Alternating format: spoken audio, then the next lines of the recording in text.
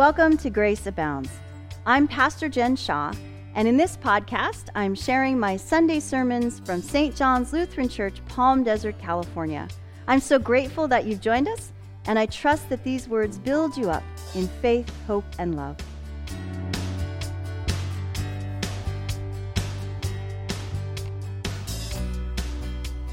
This past week, I attended the Rocky Mountain Synod's Excellence in Leadership Train the Trainer event at the La Forêt Retreat Center in Colorado Springs. It was lovely.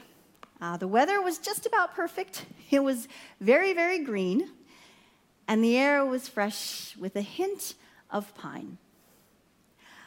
I flew southwest between Palm Springs and Denver, and I knew I would be in a bit of a rush to get back to the Denver airport on Friday after the retreat ended to catch my flight home.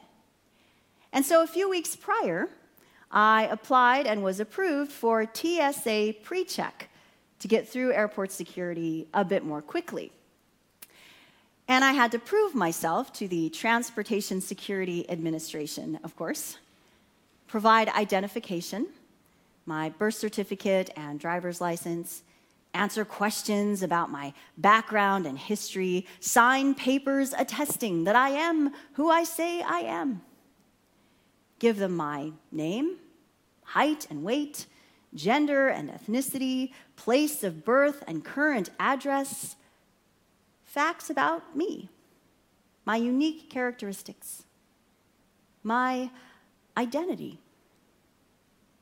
Identity. Who you are.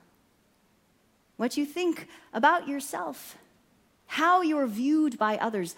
The qualities that define you and make you you. Identity, personal and communal, is at the heart of our scripture readings for today.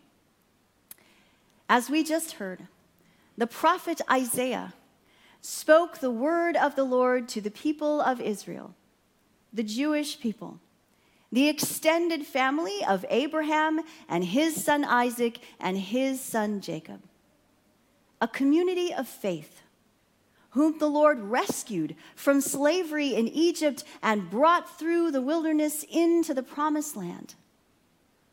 A community of faith, called by the Lord to be his people, a priestly kingdom, a holy nation, and to whom the Lord gave the law, the 10 Commandments, and several hundred others, showing them how to be the people of God in their particular time and place, including instructions for what to eat, not to eat swine, pigs, for example, and how to dress, how to work, how to govern, how to go about daily life. A community of faith who, in the midst of their faults and failures, declared that there is one true God who made and loves and cares for the entire creation, who is gracious and merciful and abounding in steadfast love, who is always here. As Isaiah conveys, the Lord is ready to be sought out, even by those who don't ask, ready to be found, even by those who don't seek, ready to forgive, even those who go astray. This wondrous news was carried and has been carried and is carried for millennia in Scripture by the community of faith who found their identity in the Lord and in each other and in the law, which distinguished them from everybody else, that is, the Gentiles. Also, as Paul calls them, known as the Greeks, the nations, the people who did not have and did not keep the law, the people of other ethnicities than theirs. And this sometimes led them to forget that God had blessed them and called them to be a blessing to all the families of the earth, not just theirs. To be a light for revelation to the Gentiles, to make God known to all the nations of the world. As Psalm 22 declares, all the ends of the earth shall remember and turn to the Lord. All the families of the nations shall bow before him. In the words of Reverend Dr. Derwin L. Gray, it is the testimony of Scripture, from Genesis to Revelation, that the living and loving God has always intended to form a family from every nation and tribe and tongue. This spectacularly loved mosaic of people are siblings, co-equals, and co-heirs in God's kingdom. And this spectacularly loved mosaic of people, this multifaceted family, this beloved community of faith, is created and redeemed and sustained in Jesus Christ, the God of all creation in the flesh, the embodiment of God's love for the whole world and everyone in it, the one in whom our essential identity is found. As Jesus demonstrates in our reading for today from the Gospel of Luke. Jesus has been traveling with his disciples through the predominantly Jewish region of Galilee, teaching about life as God intends for it to be, healing the sick and feeding the hungry, forgiving sins, and freeing people from demonic oppression. And then Jesus, the Jewish rabbi, gets into a boat with his disciples and says, let's cross over the Sea of Galilee, cross over the lake to the other side, opposite Galilee, the land of the Gerasenes, Gentile territory, the land of people who are not Jewish, who do not have and do not keep the law, and who therefore eat and dress and conduct themselves in ways that strict adherents to Jewish law find unacceptable, unworthy, unclean, and therefore strictly to be avoided. And then, when Jesus and his disciples land and step out of the boat, they arrive in an unclean place. The tombs, a graveyard, a place for the burial of the bodies of the dead, a place that was ritually unclean according to strict Jewish observance. And not only that, but on a nearby hillside, there are pigs who are feeding swine, who were unclean animals according to Jewish law, not to be eaten, not kosher. And then Jesus and his disciples are immediately met by a man with unclean spirits. However we understand demonic possession and the odd detail of Jesus sending the demons into the pigs who then rush down into the lake and are drowned, this man is clearly tormented. He is being held captive by destructive spiritual forces who have robbed him of his identity. When Jesus asks him, "What is your name?" the demons respond, "Legion," for they were many. He's lost the agency to even speak for himself. His very personhood is being diminished. He is suffering.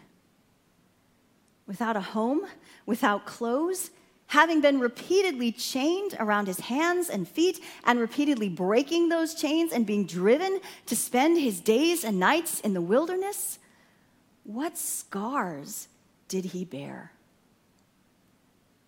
and he is a social outcast. No home, no family or friends with him. His community had at first tried to imprison him, and when that failed, had, it seems, discarded him to live alone with his pain in a place of the dead. And then Jesus Christ stepped into his life. This man with unclean spirits in an unclean place, in an unclean land, not where a Jewish rabbi is supposed to be. But that's where Jesus is. Jesus goes to this man, in this place, in this circumstance. Jesus crosses the barrier between Jews and Gentiles. He disregards a law that would keep him from being there for someone in need. He shows up for a person others had rejected. And Jesus changes this person's life for the better forever. That's what Jesus Christ does. He sets this man free from destructive spiritual forces and gives him his identity, his agency, his personhood. Jesus heals this man. When the people from the city show up to see what's happening, they find this man sitting at the feet of Jesus, the posture of a disciple, calm and clothed, and once again himself. And Jesus restores this man to his community when he quite understandably really wants to go with Jesus.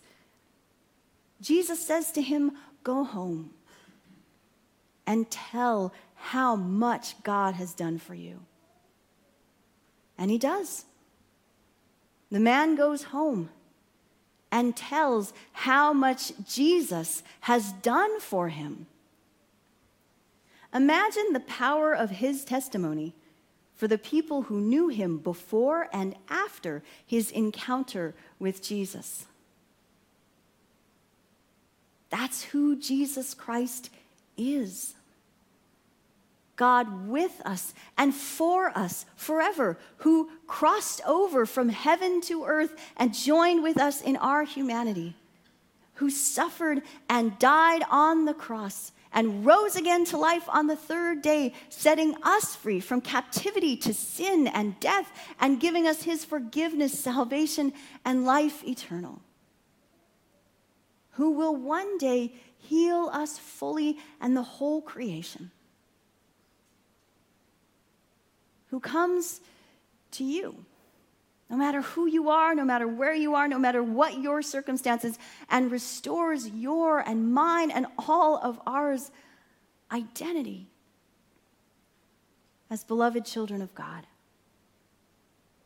and who brings us in to the holy nation, the beloved community, the multifaceted family of Christ. As the Apostle Paul reminds his friends in his letter to the Galatians, the church in Galatia at that time was threatened by ethnic divisions between Jewish and Gentile Christians. There were those who were insisting that in order for Gentiles to become Christians, they also had to become Jewish. They had to follow the traditions. They had to keep the law. But as Paul writes, in Christ, we are no longer under the law. We are under grace. We are saved, all of us, by grace through faith in Jesus Christ. The law has its purpose. The law is a prison guard that keeps a sinful humanity in check. The law is a disciplinarian that convicts us of our sin. But the law can't save us. Christ saves us. Christ makes us truly righteous and good and whole. Christ empowers us to stop sinning and to be people who work for the good of this broken world. Christ sets us free from those destructive divisions created by our use of the law to separate ourselves from others. In Christ, Paul writes, there is no longer Jew and Gentile. No one is unclean, unworthy, unacceptable. We are all beloved children of God. And this freedom, this breaking down of human barriers, this healing of human divisions includes our ethnicity and our social class and our gender. In Christ, there is no longer Jew or Greek, slave or free, male and female. We are all one in Christ. We are all members of the family God is forming through Abraham. We are all heirs of the promise of life. We are all co-equals before God. We all belong. Christ unites us in our wondrous diversity. And this spectacularly loved mosaic of people, this multifaceted family, this beloved community of faith is called to speak the good news and do the good work of Christ. Jesus constantly crossed human barriers to heal people in need and reveal God's love for all. And he took his disciples with him, and he told them to do the same. As followers of Jesus, may we do the same. May we remember that we and all the people we know and all the people we don't are beloved children of God. You are a beloved child of God. And may we live the gospel truth that our essential identity is found in the Lord, who made us in God's glorious image and loves us forever. And may we go and tell how much Jesus has done for us. Amen.